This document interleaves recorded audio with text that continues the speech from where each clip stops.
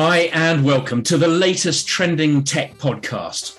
I'm Jeremy Cowan, co-founder of the technology sites Vanilla Plus, IoT Now, and The Evolving Enterprise, our joint sponsors today.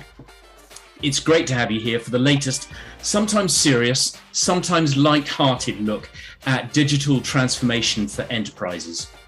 Today, I am delighted to be joined on the pod by Kelvin Chaffer, who is Chief Operating Officer of Lifecycle Software.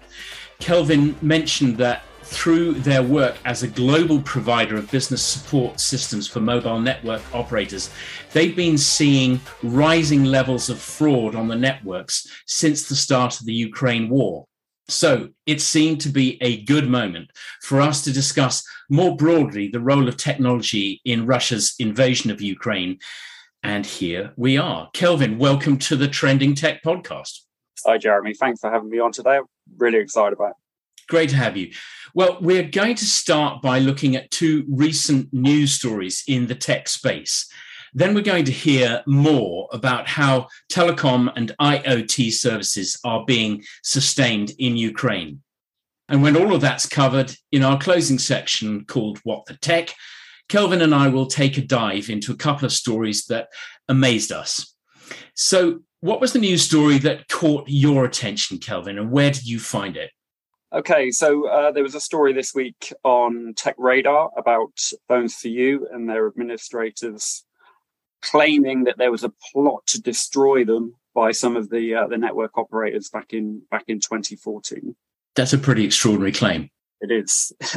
It is. I mean, I was quite close to this at the time. So, I mean, we were doing all the back office for Life Mobile, who were the MVNO that Phones 4u had spun up to help drive some of their growth. Phones 4u themselves were a huge business. They were a big high street retailer. In 2013, they turned over £1 billion. And although they'd lost Three as a provider in 2012, they still had the other big three in the UK who they were selling contracts for. And then on September the 14th, 2014, literally overnight, out of nowhere, they went into administration. And it was literally out of nowhere. No one, I think, saw it coming. So, it was pretty crazy, really. Huge shock. Again, Three had gone their own way in 2012. O2 had started cutting ties at the start of 2014. So they still had EE and Vodafone. And again, the claim is that EE, Vodafone, and O2 were collaborating together to try and push the prices down. Phones 4u obviously didn't want to go that low. They couldn't come to a deal. And then when Vodafone and EE effectively said no, that was it. The whole thing fell over. We should say, of course, that this is a claim, an allegation that is refuted by all three of the operators in question. But it's not a frivolous claim. This is by a respected administrator. So it's worth discussing, however briefly, and with the qualification that this has not been tested in law. Like you, I mean, I wasn't as close to this as you, but I was observing it. I do remember Phones 4u closing in 2014, and it really shook up the UK mobile sector. As you say, the company had only posted profits the year before of £130 million. I mean, that's over $160 million at today's prices. So it was hard at the time to understand how the business had gone south quite so quickly. What was the discussion at the time? I mean, was there thought to be any outside interference, or was this just one of those things that happens to businesses that they can topple over quite quickly? I mean, I think they assumed that they would have got the deal with EE and Vodafone. Again, they tried to look after themselves by spinning up Life Mobile, which was their own MVNOs, which they would then be able to sell contracts for if the network operators were leaving. But ultimately, their main source of income was the kickbacks that they were getting from selling contracts through these network operators. And again, as soon as that came to an end, the money just wasn't there for them. Yeah. I think they probably used the term commissions. The previous and current owners of the accused networks obviously deny the allegations. And even if it's proven, I think in the case of EE, I doubt if BT, who are the current owners, would be liable to pay any compensation, as they'd surely be indemnified against any previous illegal activity. So I guess the buck would stop, if it came to it, with the previous owners. We'll just have to watch this one with interest, and I might call you back, if you wouldn't mind, to come on the podcast if there's more to report, if this actually turns into a legal action. At the moment, it's just allegations flying around and being denied. Indeed. I mean, it's going to be very difficult to prove regardless, this sort of thing. Yeah. Well, the story that I wanted to look at was on Mobile World Live, and headlined, "Twitter pays $150 million fine to settle probe." For anyone who hasn't seen the story, it's about the violations of Twitter users' privacy that were exposed by the US regulator, the FCC, in 2019. Twitter had stored addresses and phone numbers that were supplied by its users for security purposes, and then they had used the same data, by mistake apparently, for advertising. They couldn't even say later how many phone numbers had been used. Apart from that, they were obviously completely on top of their data management. It'll come as a relief, I'm sure, to any billionaires who might be bidding to take over the platform at the moment. But that in itself is a whole another story. Anyway, Twitter paid the fine, but grumbled publicly that it had already addressed the violation. Now, I don't know about you, Kelvin. I'm not sure that tidying up the crime before the police arrive is a particularly valid argument for not being punished. Yes, I did shoot him, officer, but give me some credit for cleaning up the mess before you got here. I'm joking about this, but it seems to me that serious security concerns within the comms sector are increasingly distilled into issues around privacy. And we've probably all seen reports that Generation Z are more willing to sell their data than baby boomers like me. We're all right to be concerned that our data has been handled in either a cavalier or a cack-handed way. What did you make of the story, Kelvin? I think it's really, really sort of worrying that a company the size of Twitter are taking shortcuts on the security side of things. As you suggested there, I think 30% of Generation Z are very trusting with their information. And with that, again, I mean, if it's being used in the wrong ways from marketing and being resold elsewhere, then again, we've got GDPR rules for a reason. Yeah, and it makes it all the more clear why those GDPR rules are so important for all of us, for our protection. Okay, let's focus on the situation in Ukraine, which was really the starting point for us getting together. Kelvin, we're all sadly becoming far too used to seeing the big picture on the invasion of Ukraine. But just for a few minutes, can we examine the impact on telecoms and IoT services? What has Lifecycle learned about it? Sure. When the crisis in the Ukraine started, a lot of the network operators, MVNOs, etc., in the UK offered free calls, free SMS, free data as part of their services to, again, enable contact both in and out of the Ukraine. To us, we ended up seeing like a 3,000% increase in the traffic that was coming in and out. Really? And with that comes fraud risks. If something's given away for free, then people take advantage of that. And there's lots and lots of different fraud scenarios that come into play where SMSs and voice are being used by bad actors to initiate a fraudulent action. Some examples of this, which I think everybody is probably seen over the last couple of years with COVID, etc., is something called smishing. which is basically where you're receiving lots and lots of SMSs from people that you don't know, often trying to get information about you. So it might be a message from, or pretending to be from Amazon or someone like that, saying that someone's trying to log into your account and that you need to click on a link to confirm it's you. And it's basically a fake website.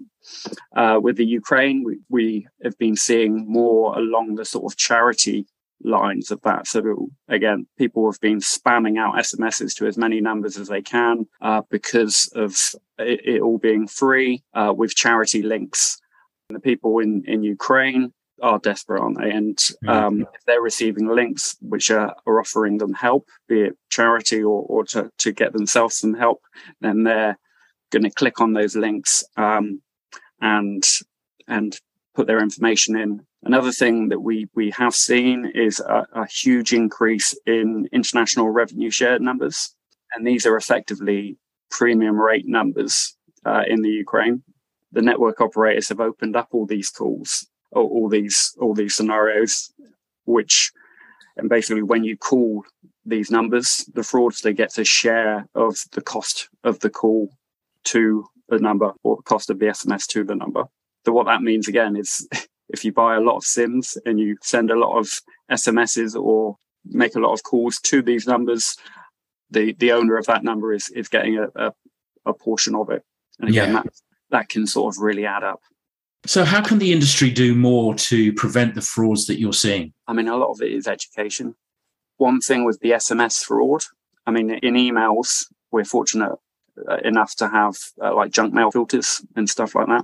So a lot of the spam that you're receiving via email is going into your junk mail filter. And by being in your junk mail filter, you're a lot more aware that it's probably not good. SMS, it just comes straight in. There's nothing really validating it currently. And people without education or without the knowledge are more likely to click on those links, follow them, and add information that is going to help the fraudster to move on to their next sort of actions. There is a DB, Prism DB, which is holding a lot of the revenue share numbers, which the network operators can sign up to and can add to their own blacklists. If the network operators have an OCS, then you can add it to a blacklist pot, and any call to those numbers is basically denied at that point. So that they should be doing that. They should be stopping calls and SMSs to those numbers. We have quite a lot of forums in the UK and abroad, TUS, GSMA, RAG. And again, these forums should be sharing as much information to stop the fraud going forward. Yeah. So have you seen any evidence of what was initially predicted as an expected Russian disinformation campaign? Again, I mean, sim boxing, which is basically where someone buys a lot of SIMs and they stick it in a little machine, then sends out lots and lots of SMSs or makes lots and lots of voice calls. What we have seen and heard about is Russians buying lots of these SIMs in the Ukraine, putting them in the SIM box, and then spamming out messages so that it looks like it's coming from a Ukraine number and it's full of the wrong sort of information. It's telling the people that it's messaging, that the war's not going well, that people have died, etc., etc. It's trying to demoralize the people that it's sending the information to. It's sending the wrong information and cause problems. Sending it to Ukraine numbers. Indeed, yeah. And again, if that ends up with the troops and they think that Kiev has been lost or whatever, then that's demoralizing. Yeah. So lastly, if anyone listening to the podcast wants to take some positive action to support ordinary Ukrainians and the businesses they rely on, what can they do? I wanted to mention before I hand over just one Ukraine charity that I've seen, which is called One Ukraine. You may be familiar with it, but it's a charitable platform built around data to provide humanitarian aid for Ukraine and spearhead scalable infrastructure projects. Do you know about this or any others? Yeah, I mean, one thing I will say is, again, if you're receiving SMSs, don't trust it immediately. Verify it before doing anything with it. There are lots of charities out there, such as Ukrainian Red Cross, UNICEF, UN Refugee Agency, etc., amongst others, that are proper charities, and your money's going to the right places. But if you're receiving SMSs, there is a good chance that it is a smishing attack of some description. So again, please don't just trust the stuff that you are receiving. Yeah. Just for peace of mind, the One Ukraine charity that I mentioned is a charity registered as a GmbH in Germany, and it's audited by Ecovis, which is an auditor specializing in charities. So that one is kosher. Really interesting. Thank you very much for that, Kelvin. We've reached the What the Tech section of the podcast, and after such a serious discussion, let's just take a moment to look at what in the world of tech has, if not amused us, certainly amazed us. Kelvin, you go first. What amazing tech news have you seen? Okay, Jeremy. One of the stories I saw was based on the front-on Russian botnet. So this was identified about a couple of years ago originally as a bot that would take over IoT devices and send out this information. More recently, they've identified that it's been enhanced with a dashboard called Sana. And basically, that dashboard allows you to set certain parameters around the sort of disinformation that you're going to send out. And what it effectively does is it sort of floods social media with fake news. And around that sort of fake news, you can specify how many likes you're going to allow each bot to make, and again, make it very difficult for the likes of Twitter and Facebook to realize that all this information is coming from bots. And Elon Musk is in the throes of trying to take over Twitter, and one of the big things that he wants to do is stop spam bots.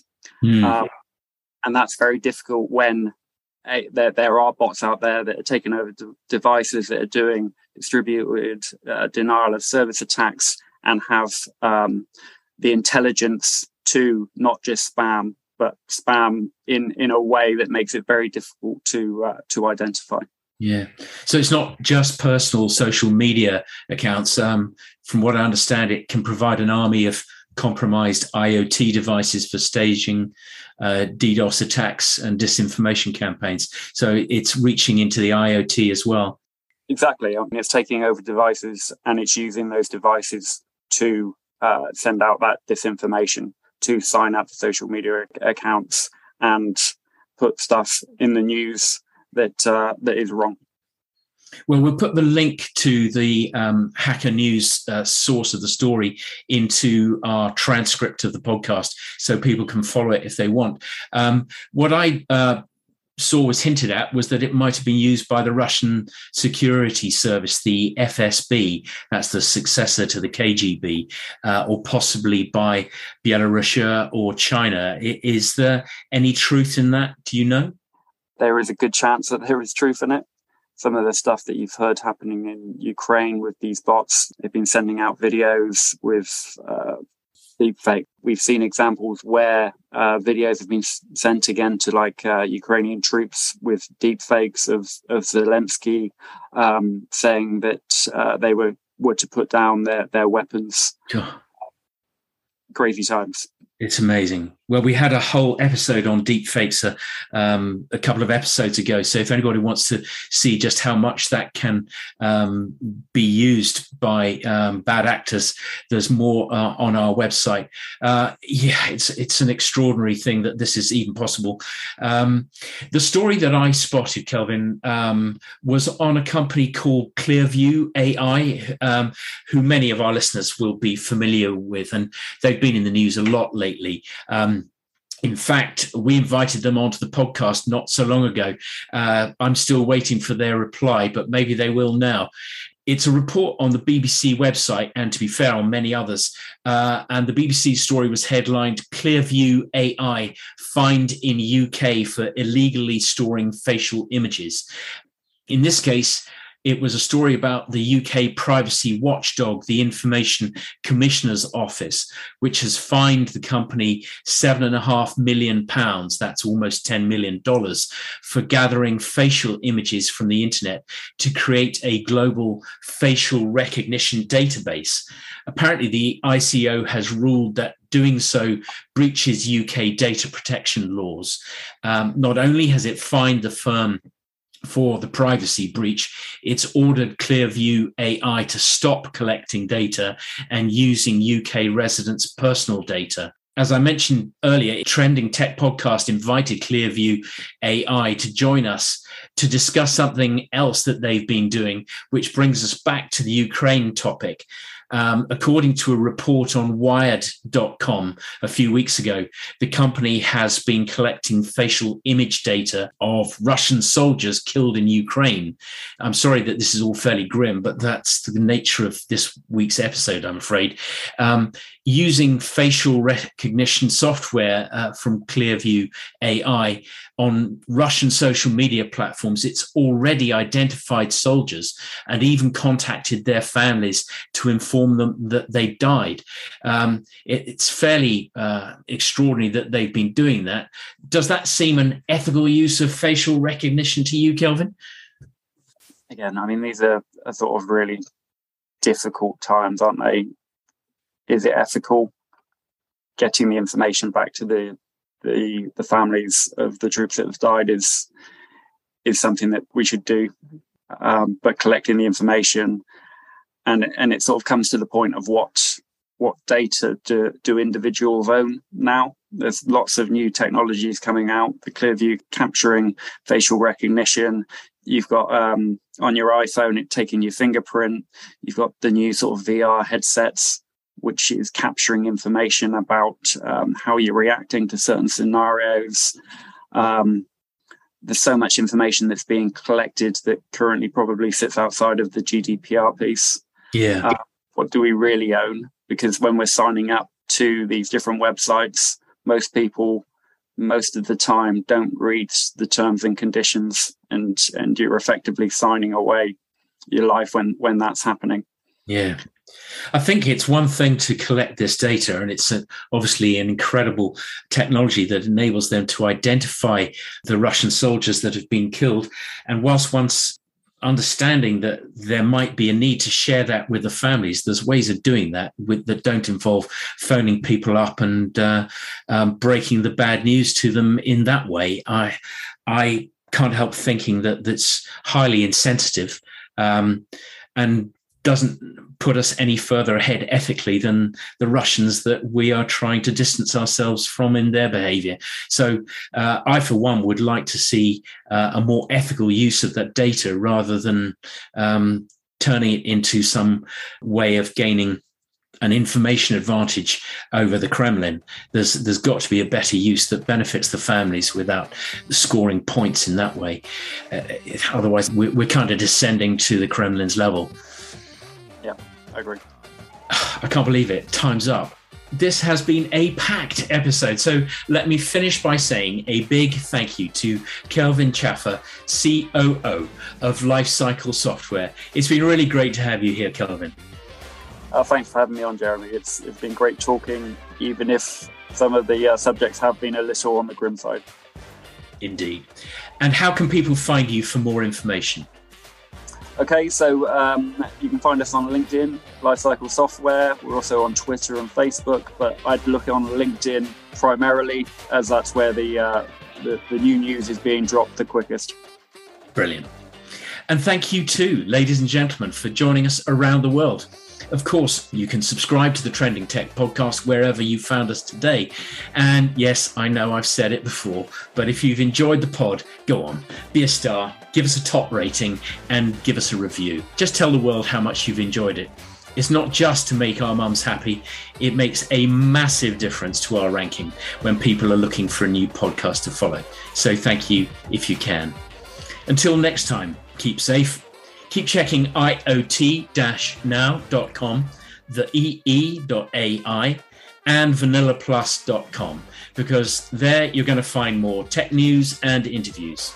And join us again soon for another Trending Tech podcast looking at enterprise digital transformation. Bye for now.